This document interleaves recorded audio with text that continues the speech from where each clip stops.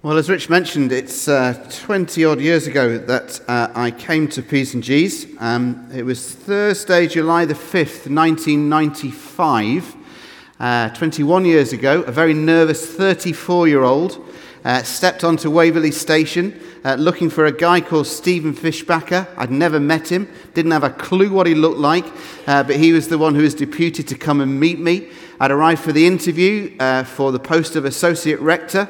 And I arrived to be interviewed by the entire vestry, about 12, 13 people. Within about 5 seconds of walking into the door, I realized I was the only person wearing a tie. So I quickly took the tie off, and it's never been seen since. That was 21 years. And what I'm going to do this morning is just share a bit, looking back as to what God has done and different things that we might learn. If you're a visitor, then I apologize because it might not be that relevant to you, but hopefully God might speak to you some reassurance or some comfort or some encouragement. And to the church family, I simply want to say thank you. Thank you for your kindness over the past few days. Thank you for the cards and the emails and the gifts. That's been really, really generous of you and just very touching. So thank you. But let's pray together. Father, we thank you for this church. Thank you for its history over hundreds of years. Thank you for people who've prayed and worshipped and witnessed in this place. And as we just take a step back this morning and reflect and give thanks for all you've done, would you speak to us? Would you comfort us? Would you challenge us? Would you give us reassurance where we need it? But also that sense of being led out to where we've never gone before. In Jesus' name, amen. Well, that reading from Joshua 1 was the passage that was preached on at my licensing 20 years ago. And the passage from Joshua chapter 3 was very important to us about 10 years ago as we were thinking about what God was calling us to do with the building. It is difficult to know what to say today. I did try various friends to come as guest preachers. Each of them said no for various reasons. They're no longer my friends. But in the end, it was Kathy who said, well, why don't you just tell the story of the last 20 years? This morning sermon series is called Sharing the Story. Why don't we share the story of what God has done over the last 20 years? There are lots of people who are new to P's and G's. They won't know a lot of it. And it'd be a good way to say thank you too. So that's what you're going to get, a few reflections, a few memories, a few reminders, a few apologies, a few thanks, and one piece of exciting news looking forward as well. And as Rich mentioned, tonight what we're going to do is do something different, and Libby's going to interview me, and then we're going to have a roving mic and have questions from the floor. So if you want to know more details about this stuff and find out the member of the clergy that I find most difficult, or the best, or who's the person, etc. We're not going to do that. But it'll just be great fun if you want to come along this evening as well. But 20 years ago, Kathy, Josh, and I arrived in Edinburgh. Josh was 2. He just had his second birthday. He did his final university exam on Friday, which tells you how long it is. My first Sunday here was the day after England had beaten Scotland at Euro 96. Through Gaz's amazing goal. I was told I could mention that once and once only, and I think this is the second time that I've mentioned it since. My first vestry meeting was on the Wednesday after, when England beat Holland 4-1. That's a photograph of Alan Shearer scoring one of the goals. It's the best performance of an England team ever. I could see it from a flat in Albany Street where Michael Maudsley, the rector, was living. In the middle of a vestry meeting, I could see it because the person in the flat opposite, across in Albany Street, was watching the game. And I got the odd glimpse through a television that was about that big in the distance. And it was the best England performance for about 50 years in living memory. And I was at a church meeting. But I'm not bitter. I've let it go now, and I think I'm just about over it. I heard a church leader called Dave Gibbons about 4 or 5 years ago speak about the fact that often you hear church leaders and people speak about how people grow as Christians or how churches grow, And they often paint a very, very rosy picture. And they give the impression that growing as a Christian or church life is a bit like that graph. So it's just down here and goes whoosh, and everything just goes better, and it's all just going upwards all the time. And you hear talks like that, and you hear presentations, and you think, my church isn't like that, and my life isn't like that. Dave Gibbons said that in reality, church life is a bit like this second graph, and spiritual growth is a bit like this second graph. It's much more a series of ups and downs, of peaks and troughs, where hopefully the general direction is upward, but it is a series of ups and downs. It's a series of highs and disappointments. It's a series of joys and lows. And that, I think, is the reality, certainly, of my Christian experience. And I think it's also the reality of the history of this church, not just in the last 20 years, but for the last 200 years that it's been around. The last 20 years, though, fall into probably 4 chapters, and that's what we're going to look at briefly this morning. Chapter 1 was 1996 to 2001. And this was very much about discerning the sort of church that God was calling us to be. When I arrived, P&G's in its present form had been going for about 12 years. Roger Simpson had been called from London to plant the church along with 60 or 70 people from St. Thomas's Corstorphine. New people had joined the church. Lots of new initiatives had been begun. There'd been something called the pub church, where 40 or 50 people had been meeting in a pub on a Sunday morning. That had just closed when I arrived. And what I discerned was that it was a bit like a 12 or 13-year-old child. Robert Gordon referred to this last night at the Cayley when he called P&G's when I arrived a bit like an adolescent. There were lots of questions about who are we? What's our identity? What are we going to do? What are we going to be when we grow up? And there was lots of sort of angst around as well.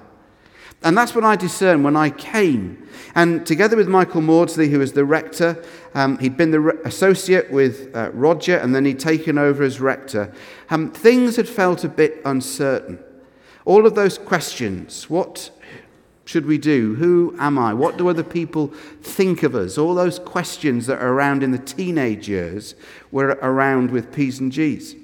And so Michael and I began a period of reassessing who we were as a church and what we sensed God was asking of us. What did it mean for us to be true to that picture? Some of you heard this many, many times, but about 5 or 6 years before Roger Simpson came, when the congregation was down to about 20, there was a woman called Lorna, and she was praying before a morning service, quite a strict, straight, liturgical morning prayer service. And about 5 minutes before the service began, she had a vision. And in the vision, the roof became filled with angels. It wasn't filled with air conditioning and firefighting stuff and smoke extraction systems as it is now. It was filled with angels. And in the vision, that wall onto York Place disappeared. And she saw hundreds of young people from all around the world, from all earths and pets in her terminology, queuing to get into the church building. Now that vision has been fulfilled numerous times over the last 30 years. But what we wanted to discern in 1996 to 1998 was, well, what did it mean for us as we started to take the church forward? What would it mean to be true to that vision? We went through a period of realignment. At times it was quite painful. We had to say goodbye to some staff members who were really good people, but we discerned we didn't need that particular post, or we needed a different type of staffing in the future. And it was a tough time at periods. We narrowed the focus of the church. This time was also characterized by 3 untimely deaths. Linda Fishbacker, who was married to Steve, who was our youth and children's director, she died about a year later after I arrived. And Linda's death and the way in which the church had prayed for her physical healing, but then had to coped with her dying and death, was a really tough time for the church. Just after that, Tom Yarrow, who was a 12-year-old boy with learning difficulties, right at the centre, literally, he would sit here and shout and clap during all the worship, he died. And again, one of the most moving things of my ministry and of my life was sitting with Sheila, his mum, and Ross, his brother, and turning off the life support system and praying Tom into God's presence. Tom's father had died some years before when he was very young. And there was just this sense of Tom being set free from his blindness and his learning difficulties and just running literally into his father's arms. Not just God the Father's arms, but Richard, his dad's arms. So we had Linda who died, we had Tom who died, and then in the early noughties, two people who were on the Alpha team went walking in Ben Nevis, Katie and Charlie. Katie had become a Christian on the Alpha course, a bit like Ailey did, in the late 1990s, and now she was serving on the Alpha team. They were walking across the ridge at Ben Nevis. There was an avalanche, and they fell 500 feet. Katie was taken to the Southern Hospital in Glasgow. She was paralyzed from the neck down, and I went to visit her. And I remember holding her hand and hearing her story and her heartbroken anguish as she told me about the way in which they'd fallen 500 feet, and she looked across about 50 yards away to where Charlie was, and she realized he died. And they'd hoped to be married within 18 months. Both of them training to be doctors.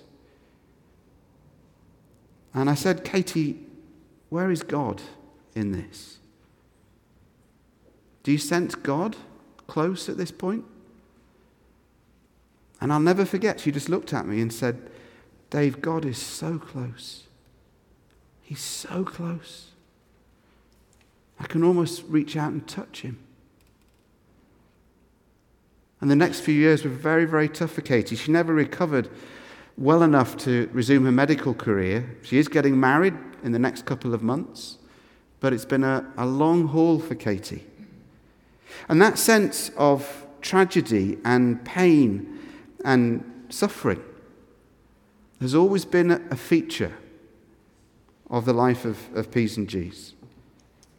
Some people will say when they haven't been to P's and G's, are you just a happy clappy church? You're just a sort of superficial church. And then they come and they're around us for a while. And we've had people who are training for the ordained ministry come for 3 or 6 months, and they've always said the same thing at the end of it. You're not the church I thought you were. Because you face life full on, and you face the reality of faith and life and suffering and pain and the paradox of all that, and you don't duck the hard questions, and you work through it with faith and with honesty and with conviction. At the same time came Michael's suggestion that he and I swap roles. Remarkable gesture of humility and generosity and grace. Michael came to me and said, I was associate with Roger. I'm a pastor. Why don't you become the rector and I'll go back to being the associate? And so we swapped roles. It was a remarkable thing for him to say and do. Just this week, I've had an email from New Zealand, and somebody from the States was talking to me as well, saying I've quoted that example of Michael's so many times over the last 20 years. It was an incredibly generous gesture of his. Within months, he looked years younger. What you see is what you get in front of you today. So that was chapter 1. Chapter 2, 2001 to 2006, a period of projects, planning and prayer. We devised our first 5-year strategy. We began this thing called Icon, a monthly event for people who weren't Christians that we used to hold up at the hub. That's a picture of what the building used to look like. That was with some extra stage lights at the back. It was dark. in those days. This wonderful colour scheme of pink walls at the top half and grey on the bottom. It's beautiful. Lots of creativity, lots of energy. The infamous line on our new 5-year plan, I quote, "We will take seriously the implications of outreach for our present buildings. We could remove the pews, carpet and renew the flooring, and we want to create a place where the wanderer can encounter God safely." And so began Project 21. We had visits of Bishop Michael Bourne, Archbishop Kalini, who is the Bishop of Rwanda, didn't know we were thinking about doing a building project. I said, "Is there anything you want to say to us as a congregation?" He looked out on the church and said, "You must make this place bigger so that more people can hear about Jesus." It was a prophetic word, exactly when we needed it. I remember some very, very, very, very long vestry meetings that carried on until way past midnight. They were really hard slogs.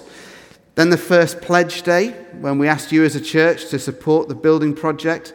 Never forget the evening service when Graham Scrimger, who is the treasurer, came out of the door that used to be there, because that was the door into the vestry.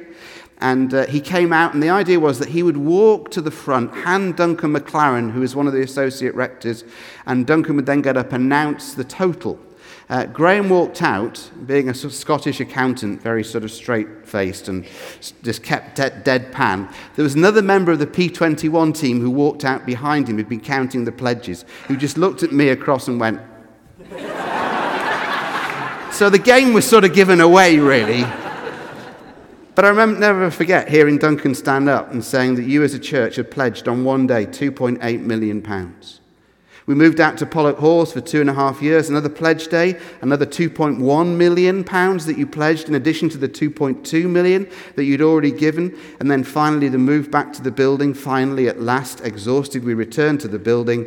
And now out of a total cost of £6.9 million, we only owe £300,000. It's remarkable generosity and remarkable faith that you showed as a church. And at the same time, our general fund has increased from $350,000 in 2001 to $850,000 today, and our global focus giving has more than doubled at the same time. So lots of prayer, lots of planning, but an amazing period. Chapter 3 was a tough one. You can see Hazel and Kieran, who were our children's and youth director at the time, having to take some liquid refreshment with fondues. Fondues were big in the early 1980s. But it was a period of more uncertainty. We were a very tired church. I don't think many of us who were around actually realized how tired we were. I was a very, very tired rector. And this was, if I'm honest, perhaps the most difficult period and the closest I came to leaving. Should I stay? Did P's and G's need somebody different for the next chapter? Kathy and I have known what it is to be part of a church where the rector stayed too long. I've never wanted to be the cork in the bottle that stopped the growth of the church. And so every 2 or 3 years, Kathy and I say to God, do you want us to stay? Is it right that we stay? Does P's and G's need somebody different to lead it? Do I need a fresh challenge? We searched for a new associate rector. For 2 years, we couldn't find one. Questions were asked, tension emerged. The staff were unbelievably loyal and hardworking. And then at a leadership conference, the first HDB leadership conference, I sensed God speaking to me. God said, I'm giving you a new mantle of leadership for P's and G's. It's a new chapter. A new team will be built around you for the new chapter. And it was chapter 4. The cavalry arrived. And Rich and Vanessa and Dean came. That is a rare sight. That is the lesser spotted cornfield wearing a dog collar. A dog collar that I had to lend him for the occasion because he hadn't got one. But that was a pretty special chapter and a period, if you like, of digging ditches of refreshment and renewal. If you look at 2 Kings chapter 3, we sense God just calling us to dig ditches, to get things ready so that then the Spirit would come in a fresh way and start to fill to overflowing. We sense God giving us those 4 strategic arrows: discipleship, theological education, social transformation, and church planting. And we grafted a church into Fife with Dean leading it. We began the School of Theology under Vanessa. And after about 2 years of thinking and praying and searching, we began Soul Food. And it's been quite a remarkable chapter in the life of this church. Rich took about 2 years to think and to pray. 2 phrases stand out for me from this time. One was from Archbishop Rowan Williams, who had been recently to the Sudan and China. And at a conference I was at, he was asked a question: what do you see from the church in China and the church in the Sudan, something that the church in the UK might learn from? And he said there are one thing that really struck me. He said, the churches are meeting a need that nobody else is meeting. The churches are meeting a need that nobody else is meeting. And that resonated with us. And we began to pray and to discuss and to talk. And after 2 years of thinking and praying, Rich discovered that the worst time for somebody who's on the margins or homeless in a city in the UK is between the hours of 5 o'clock and 8 o'clock on a Saturday evening. Everybody else is watching football or watching X Factor or Strictly or whatever, Doctor Who. The hostels aren't open and people are left to their own devices on the streets. And so we started Soul Food, and now we feed over 100 people every week, and over 50 of you volunteer week by week to staff it. And it's been a quite remarkable growth. But another phrase was a question that Craig Irvin, who's now on the vestry and was a graduate of Alpha at least 10 years ago, he was on the strategy group, and at one stage he listened to us, and he simply said these words. He said, "Are we being too safe?" P&G's is always at its best when it's being pushed out of its comfort zone. What is God calling us to do? What is God calling us to do if he's calling us to go out into the deep, to the far side of the lake where people think God isn't and where God doesn't live? What if God is calling us to follow his leading because in that word from Joshua, we have never been this way before? And so what we want to do this morning is announce to you the next bit of the story. Over the last 10 months, Rich and I have been talking and praying, and he senses God calling him to plant a church out of P&G's with social transformation at its heart. It is, if you like, a development of Soul Food into a worshipping community. Now, we don't know where it will be. Our timetable, that might not be the same as God's, is that next Easter, 50 or 60 people might go with Rich somewhere in the city to begin something new. We've talked to the bishop, we've talked to the diocese, and they're open and they're welcoming our proposal.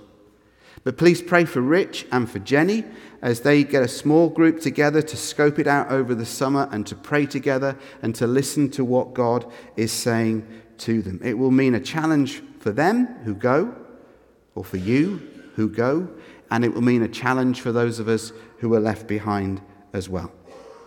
And so begins chapter 5. Different chapters but common themes. A reliance on God, remarkable generosity and faith, taking life, faith and suffering seriously, being open to what God is saying and how God is leading, because we have never been this way before. It isn't in the end about plans or strategies, but about individual lives being given over to God, people coming to know Jesus or rediscovering God's amazing grace and love. People like Katie and Charlie, people like Ailey and Craig, who've come on Alpha over the years and have found Jesus for the first time. I did my first Alpha course 23 years ago. I can't tell you how much lasagna I have eaten in the name of Jesus. It's a lot. But Alpha is just the best thing because you get to be on the front row of seeing people become Christians, just like Ailey described. It's been a story of people who've lived incredibly faithful lives, like Betty and Dido, who were members of the existing congregation when I came. People like Gwyn and June, Joyce and Frank and Donald, who are now cheering us on from eternity. It's been a story of doing things that churches in Scotland either weren't or aren't doing. Things like having a staff team.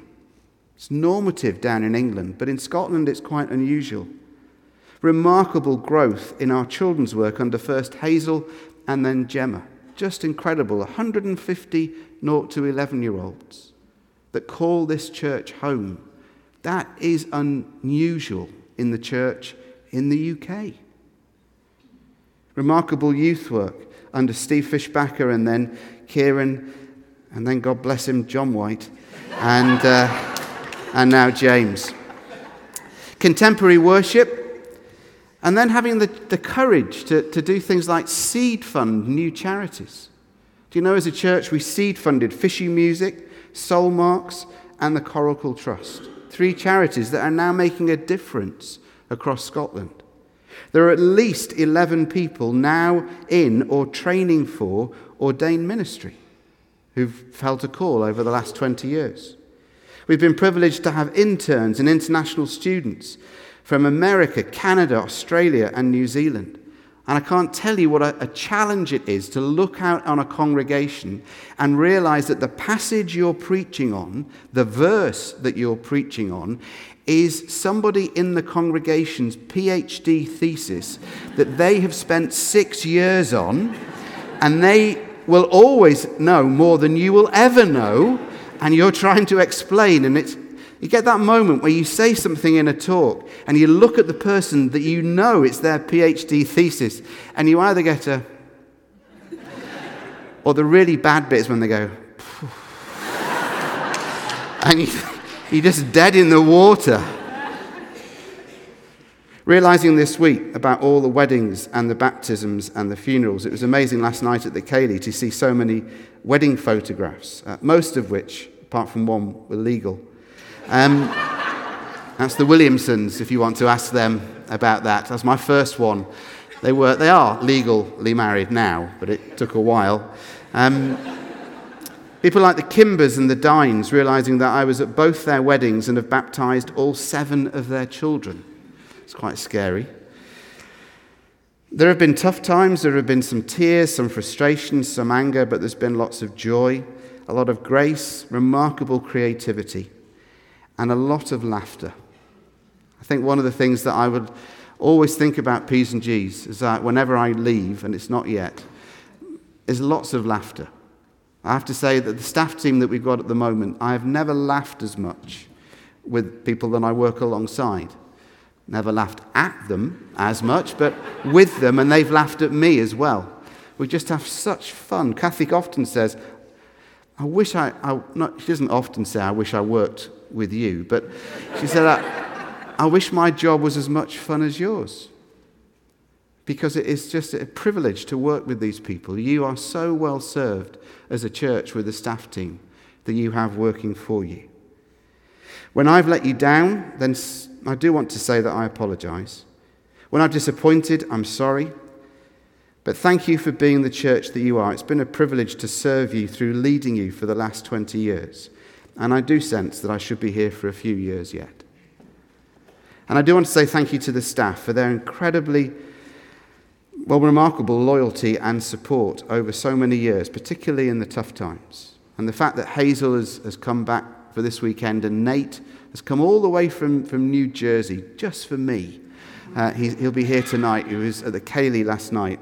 He had a holiday, that's why he came. It wasn't just for me. But that says a lot. I want to say thank you to the vestries, particularly those of you who've chaired vestries or been members of vestries. I want to say thank you to Di, to Alistair, to Mark, to Alison, to Douglas, to Roderick, and to Robert. You have been so encouraging over the years. And I do want to say thank you to Kathy. Thank you for all the help behind the scenes, for bringing up the kids when I wasn't there, and for all the evenings when I was out at church meetings and able to watch the TV that you wanted to watch. But it has been a huge cost for Kathy. Lots of evenings when I wasn't there. One of the great things about the sabbaticals that you give staff, and I've got another one coming up, is that we have 2 months without any evening meetings. And that is a real gift. But thanks, love. But above all, thanks to God, a God who uses ordinary people in extraordinary ways. people like you and people like me. And a God who, it seems to me, delights in saying, be strong and courageous. Do not be afraid. It's amazing, isn't it? Whenever God commissions a person or a people, he always says, do not be afraid. Do not be afraid, because he knows that's our first instinct. So whatever God is calling us to in the future, whatever God is calling Rich to in the future, whatever God calls me to in the future, that simple word, be strong and courageous, do not be afraid. Then you will know the way to go, since you have never been this way before.